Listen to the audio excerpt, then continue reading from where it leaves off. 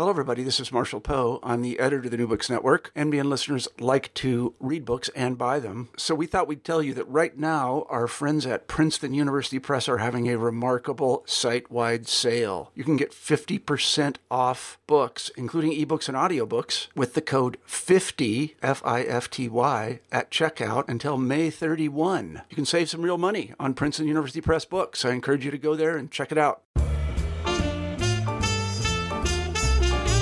Our world today is full of algorithms and metrics designed to help us keep up, to keep track, to keep going. New devices such as the smartwatch now make it possible to quantify and standardize every conceivable human activity, from keeping track of personal bests at the gym to getting a good night's sleep, all from the comfort of our homes. But what do these measurements actually tell us about ourselves? What happens when the data sets for these functions are subjective? And how do we know whether we're measuring ourselves accurately? In her debut collection of essays, nonfiction writer Rachel Z. Arndt explores the answers to these questions, interrogating the methods through which we measure our lives in the modern world. Through a series of 19 research personal essays, Arndt speaks from her own experiences managing her narcolepsy, participating in judo tournaments, analyzing the rituals of online dating, and more, in order to answer the question of what can be measured, or, more accurately, what cannot. Today on the New Books Network, join us as we sit down with Rachel Z. Arndt to hear more about Beyond Measure, available now from Saravan Books. Rachel, thank you so much for being here with us today. Yeah, thanks for having me. So we're here to talk about your debut collection of essays, Beyond Measure. And so I guess my first question is, could you tell us a little bit about the impetus for writing this collection? Which essay did you begin with? And what are some of the questions driving this line of inquiry? Yeah, so I didn't at first set out to write about measurement explicitly. It just sort of happened that I realized I had been writing a lot of essays that could sort of be grouped together under that theme. And I think what I was concerned with when I was writing the book, and what I'm still concerned with, is notions of subjectivity and objectivity, and how we sort of navigate the differences between the two. And looking at it in terms of measurement really encourages us to objectify the world, to understand our experiences in terms of the number of steps we take every day, or anything else that we're measuring with our phones, things like that. And so I was interested in how we're turning what used to be just plain subjective experience into something that at least feels or sounds on the surface to be objective. And so I'm trying to remember which essay I started with. I think probably the earliest one that I wrote in the book is the first one, Sleep. And I wrote that when I thought I was going to be writing more about sleep, but I was interested in it for the same reasons that I'm interested in everything else in the book, because sleep is a great example of something that seems like we can objectify it, seems like we can make it objective by measuring how long we sleep, when we go in and out of certain sleep phases, things like that. But yet in the end, it's still very personal and very subjective, because we wake up feeling a certain way that we can't quite put into numbers. And we may get 8 hours of sleep one night and 8 another night, but in the morning feel completely different. So I was interested in how our attempts to capture the world objectively affect how we're taking it in subjectively, nevertheless. So I'm glad that you brought up the first essay in the collection, Sleep, because so I noticed that several of the essays, including Sleep, Awake, Briefly, and a couple of others, describe your experiences living with narcolepsy. So I was wondering if you could tell us about that. For those who may not know, what is narcolepsy and how is the condition measured? Yeah, so it's a condition of basically the way it presents itself is people with narcolepsy tend to be tired a lot of the time. Some people sleep more than is normal, or more than the standard 8 hours. But yeah, it's just characterized essentially by being really tired, and it's diagnosed through sleep tests. So the sleep doctor basically measures your brain waves and your breathing and other things throughout the night, and then the day after has you take a series of naps, one nap every 2 hours, and looking at those results, they can figure out how fast you fall asleep and what sleep phases you go into. And if you go into certain sleep phases at certain times, they can detect that that's not normal and that that's a sign of something like narcolepsy. So yeah, I mean, like I was saying earlier, I was driven to write about it because I was trying to understand, for example, in sleep, what it meant to have a diagnosis of something wrong with the way I sleep, and whether getting a diagnosis would make it feel sort of more manageable because it's more objective, whether it would bring any certainty to it.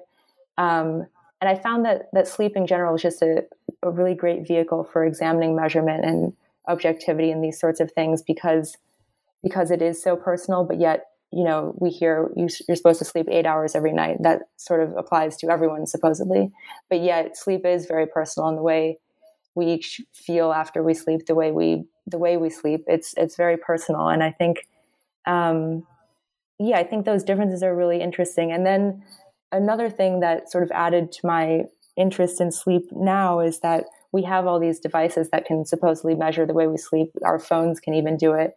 And so what does it mean that we have these tools suddenly that you suggest exist in doctors' offices?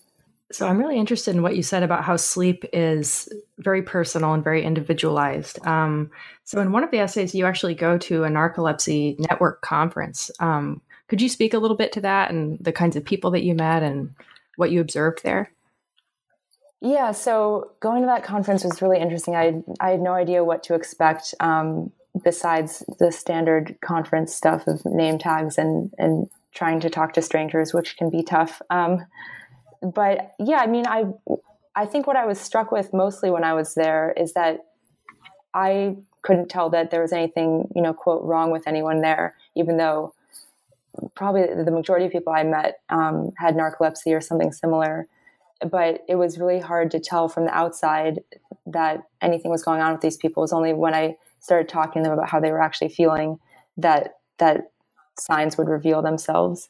So it was funny to be in this space that's designated for a certain type of people, but then there'd be really no way of being able to tell that aside from just being told it outright. So I thought that was interesting, that there was almost no way from the outside to categorize this group of people that was there specifically because they all fit roughly into a specific category. So in the collection, there are also several essays describing your participation in various competitions, such as judo tournaments, bike races, and then just gym workout culture in general. So I'm curious, what do you think drives human beings to compete? And then how does one measure individual athletic progress? Yeah, that's really interesting. My gut reaction, I haven't really thought about that, but my gut reaction about why we compete is it does have to do with measurement. I mean, it is a way of measuring yourself against other people, how you stack up against other people. I think we do it because it gives us often a sense of progress. If you're, for example, in my judo competition years, there'd be certain people that I'd compete against at every tournament, and I could sort of measure my progress based on how well I did against those specific people. So it is, in a strange sense, a way to measure. And then remind me what the second part of your question was. How does one measure individualistic athletic progress? Yeah, that's interesting too. I mean, I think it does have to do with, measuring how you compare against other people. But I mean, in something like judo, there is still a lot of subjectivity. It's not like you put a ball into a net and that's a goal. It's how you do depends on how the referee sort of says you're doing. Not to say it's completely subjective, but it's slightly more subjective. So that sort of complicates it. But I think, the most straightforward way you can measure it is just in record of wins and losses, but that doesn't really get at the context. And I think that's what so much of measurement lacks, is context, but it's also what so much of measurement demands to be meaningful. You can have numbers, but in a vacuum, they don't really mean anything. They don't really start telling a story until you understand the circumstances around them. I'm really glad that you brought that up, because my next question is, why do you think human beings try so hard to quantify everything? I think we are, just very generally speaking, sort of uncomfortable with uncertainty and uncomfortable when things aren't categorized. I think measurement makes us feel like there's order in the world, and it does sort of order the world. I think it helps us also just understand the world in common terms. You can, if you say a person is so and such number of inches tall, we all understand what that means, versus just comparing that person to something else that you've seen that's tougher because we might not have all seen that other thing.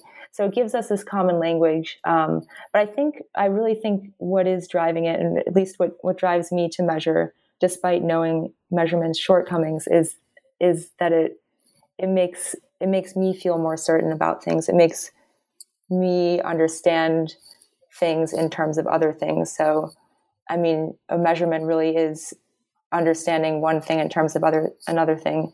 Saying how tall I am is understanding my height in terms of this thing that we think of, this thing we call the inch, which is sort of separate from me. It's outside of me, and it therefore feels objective. So I think, it has to do with assigning value to things too. I think we are comfortable when we can give something a number because it feels true, and it feels somehow truer than if we just describe something maybe in terms of feelings. I think the question then is whether it is any more true. If you can measure something, does that make it more valid, or does that just make it feel more valid? So speaking to that, what are some things that you've noticed fall outside the realm of quantification? So things that are sort of beyond measure, so to speak. Yeah, I mean, more and more, I think there's less that falls outside of that realm. But I think feelings are one example. But then again, there are plenty of scales for, rate how you feel from 1 to 10.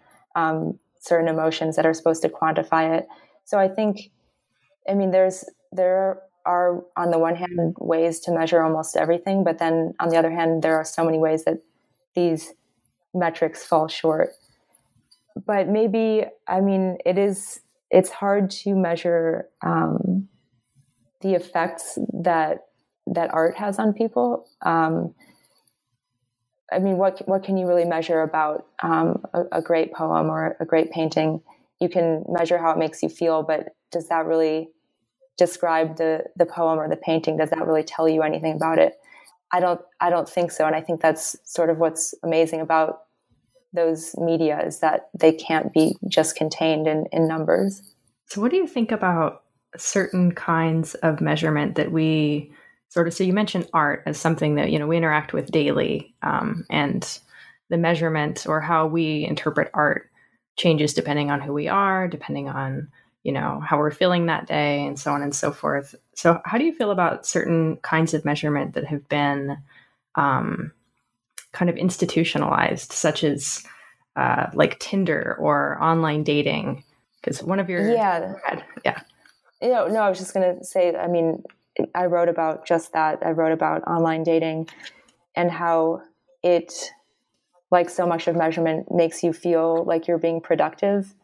It takes this, what was until very recently unquantifiable realm of our lives, and it turns it into a game, and it turns it into more than a game, almost work. You can count how many on Tinder, you can count how many profiles you've swiped through, you can count how many matches you've had. So it makes it feel all very almost faux scientific, but I think more than that, it makes it feel like you are making progress, even though, you're not really making progress. You're just sort of going through the motions and thinking that because it's being measured that you're doing the right thing. But there's so much ineffable to dating, to falling in love, that it just can't be captured by something that in the end feels like a work productivity tool.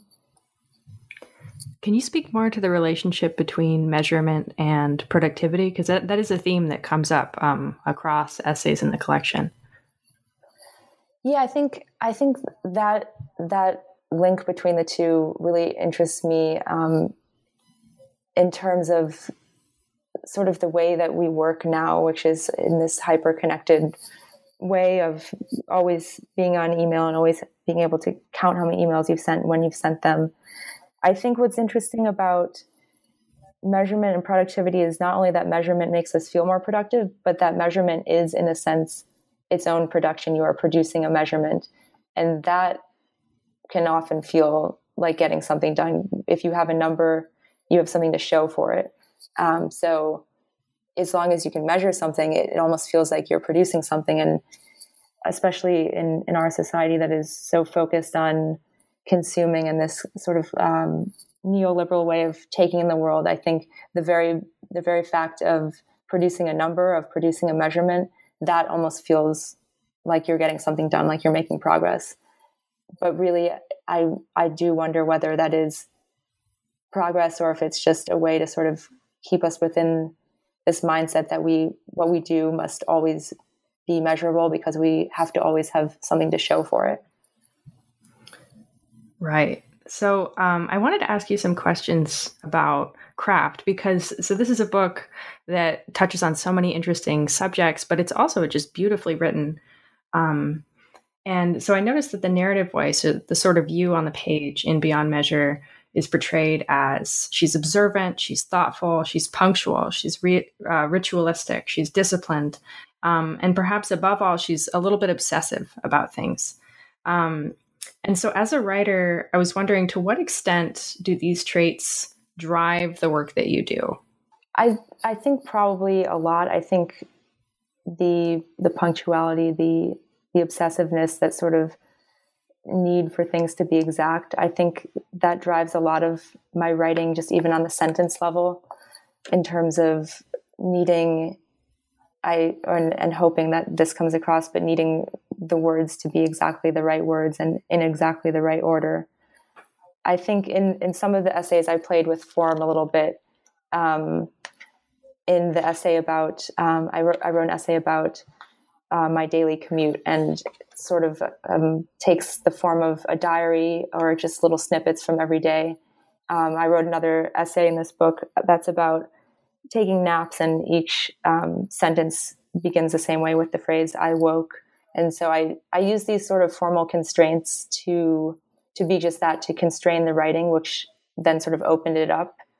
So I do find that those traits that you mentioned, while they seem like they could be limiting, they ultimately are somewhat freeing, because when I found in, for example, the essay about naps, where each sentence begins the same way, because I'm limited by that, what the sentences actually say, I become less sort of overly focused on that, and they just emerge because I have this constraint. So it's it's almost funny that it works that way, but I myself find just in my own writing that when I have a formal rule dictating what I'm writing, that the result is often, I'm more satisfied with the result. So this is a collection of essays, and so each one sort of follows its own logic in that way, depending on what constraints that you've sort of put on yourself and put on the work. And I'm curious about that writing process. So what did telling this story or examining these ideas in the form of essays allow you to say or allow you to do on the page that another form, such as a memoir, might not have allowed you to do? I find that with essays, you're allowed an uncertainty that a lot of other forms don't permit, which I guess in this case, I'm writing about the search for certainty. It's kind of funny that I'm enjoying a form that very much relishes uncertainty and kind of constant questioning. But I find that, I find that in writing essays, you're allowed to meander in ways that other forms might not permit. And in that meandering, you can arrive somewhere completely different from where you started. And even when you're writing, not realize where you're going until you get there. And I think that the feeling of writing in a form that allows that is just really wonderful. And it not only, I think, makes for a compelling form, but also just makes the act of writing feel really great. So reading this collection, I also get the impression that you are a writer who takes particular joy in the process of research. Can you speak a little bit to that? What kind of research you did for this collection?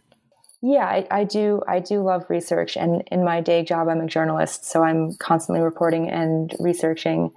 For this book, the majority of research I did was just reading, but then there was also a lot of talking to people at that sleep conference, for instance, just trying to contextualize my own thoughts, because in writing personal essays, it's very easy and almost tempting to just go on what you already know, because it's a personal essay. You can look within to sort of to drive the narrative. But I find that when you bring in outside context and outside voices, outside research, that really helps inform the interiority of the essays and of the narrator's voice.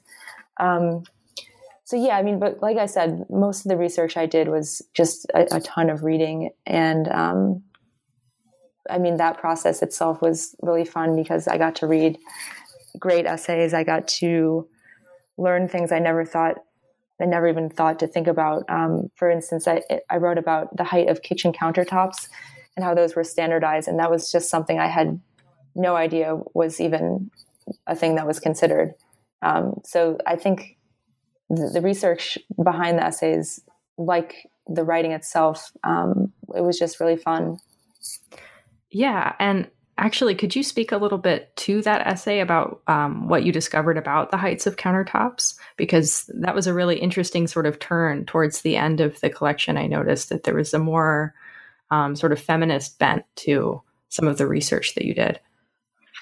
Yeah, so I started writing that essay. I can't remember why it occurred to me, but I had suddenly remembered that I had seen in some museum a diagram, like an outline diagram of a woman's body with measurements, and then showed that outline in a kitchen from the early 1900s.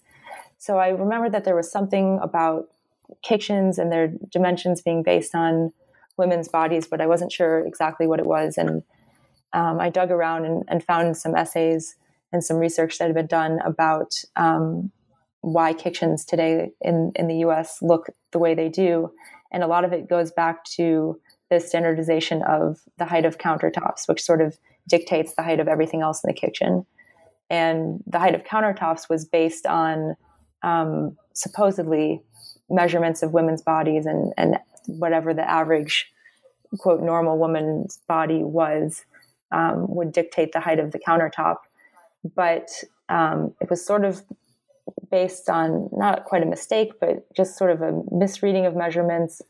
And so that basically resulted in the countertop heights we have today, which are, in fact, too high for most women. And I thought that was really interesting that, you know, we are all working in this space that's supposedly designed for women, but doesn't quite fit us. And is that freeing? Does that mean we can sort of reject that women are, quote, supposed to be in the kitchen still? Or does that just mean that we're stuck in the space that doesn't really fit us? And then on top of that, sort of complicating it for me, and something I explored in that essay, was the fact that I myself really like cooking and like spending time in the kitchen. And is that problematic because I'm putting myself in this space that's been used to control women historically? That's really fascinating. So could you speak a little bit more to the ways that, or this idea that measurement can sometimes fail us, especially if the average measurement or the agreed upon measurement doesn't match up with what most, say in this example, women, but most people or most those who are using that service or that object need? Yeah, I mean, I think it fails us, I think, when we stop paying attention to both where the measurement came from and then also the context of the measurement is operating in. There's something, I can't remember which essay I mentioned this in, but there's something called the personal equation, which is this thing that astronomers used to use when measuring the transit of stars, the movement of stars. So basically, when two people measure the same thing, the actual measurement they get might be slightly different depending on just, which eye they're looking through the telescope with. Similar to the way that if you're trying to throw or shoot an arrow at a target, you might think you're aiming towards the center, but the arrow keeps going to the right. So you learn to aim slightly to the left. So that's sort of a personal equation, this sort of undefinable sense that you have to make a slight adjustment to actually get the accurate thing. So I think that sort of speaks to the way that measurement fails us, because, there are still people doing the measuring. I think we often forget that there is still someone often measuring, even when our phones are measuring things. Our phones are different. If you go on a walk with someone, you both look at your phone afterwards to get the distance that you've just walked, it'll probably be different just because the way it's measuring your steps. And that then gets at the fact that measurement in that sense is sort of grounded in the body. And because of that, it can't ever be truly exact. And if it were truly exact, we're still using our bodies to sense it and to take that information in. And so it still, in the end, relies on our own subjectivity. So you're in telling me this, you're bringing up even more sort of sources of research in your essays. And so I'm curious, what are some things that you researched and really enjoyed and thought were really fascinating, but had to leave out of the collection? There was a lot about sleep that I was interested in, but that I just couldn't quite make work. Trying to think what else. I was interested in the sort of more medical aspects of sleep, and while that stuff I found really fascinating, I just couldn't quite get it to fit in the book without being either repetitive or just sort of just dry, for lack of a better word. I wanted to write more about technology. One thing I wrote a failed essay about was chatbots. Looking back at way back when AOL was around, there was a chatbot that you could ask what time the next movie was. So I wanted to write about that and this weird experience of sort of growing up alongside chatbots as chatbots got better, as the internet got better as I grew up. And so I wanted to look at that evolution, but I just could never quite figure out how that really fit with measurement. So I have a lot of these sort of spare essays that I'm still somewhat hopeful will go somewhere, but not really pressing. Yeah. Well, maybe another collection. Yeah. Okay. So this has been great. I have one more question for you. And that is, so what is it that you're hoping readers of Beyond Measure come away from the experience understanding or understanding better? I hope that it helps people understand, or at least drives people to question the ways in which we rely on measurement for better and for worse, and just to question what we're actually doing with measurement when we're doing it. That's my hope on a thematic level. I think on a more formal level, I would love for this book to show what personal essays can do. I think there's been some backlash maybe against personal essays, and I think personal essays are very capable vehicles for getting at some really complex ideas. And, just because they come from a place of subjectivity, just because they insist on the importance of the eye, sometimes I think that doesn't make them any less valid. And in fact, I think it shows that there are voices that we need to listen to out there, that just because the voice is foregrounding where it came from doesn't make it any less valid. Rachel, thank you so much for your time. Yeah, thank you.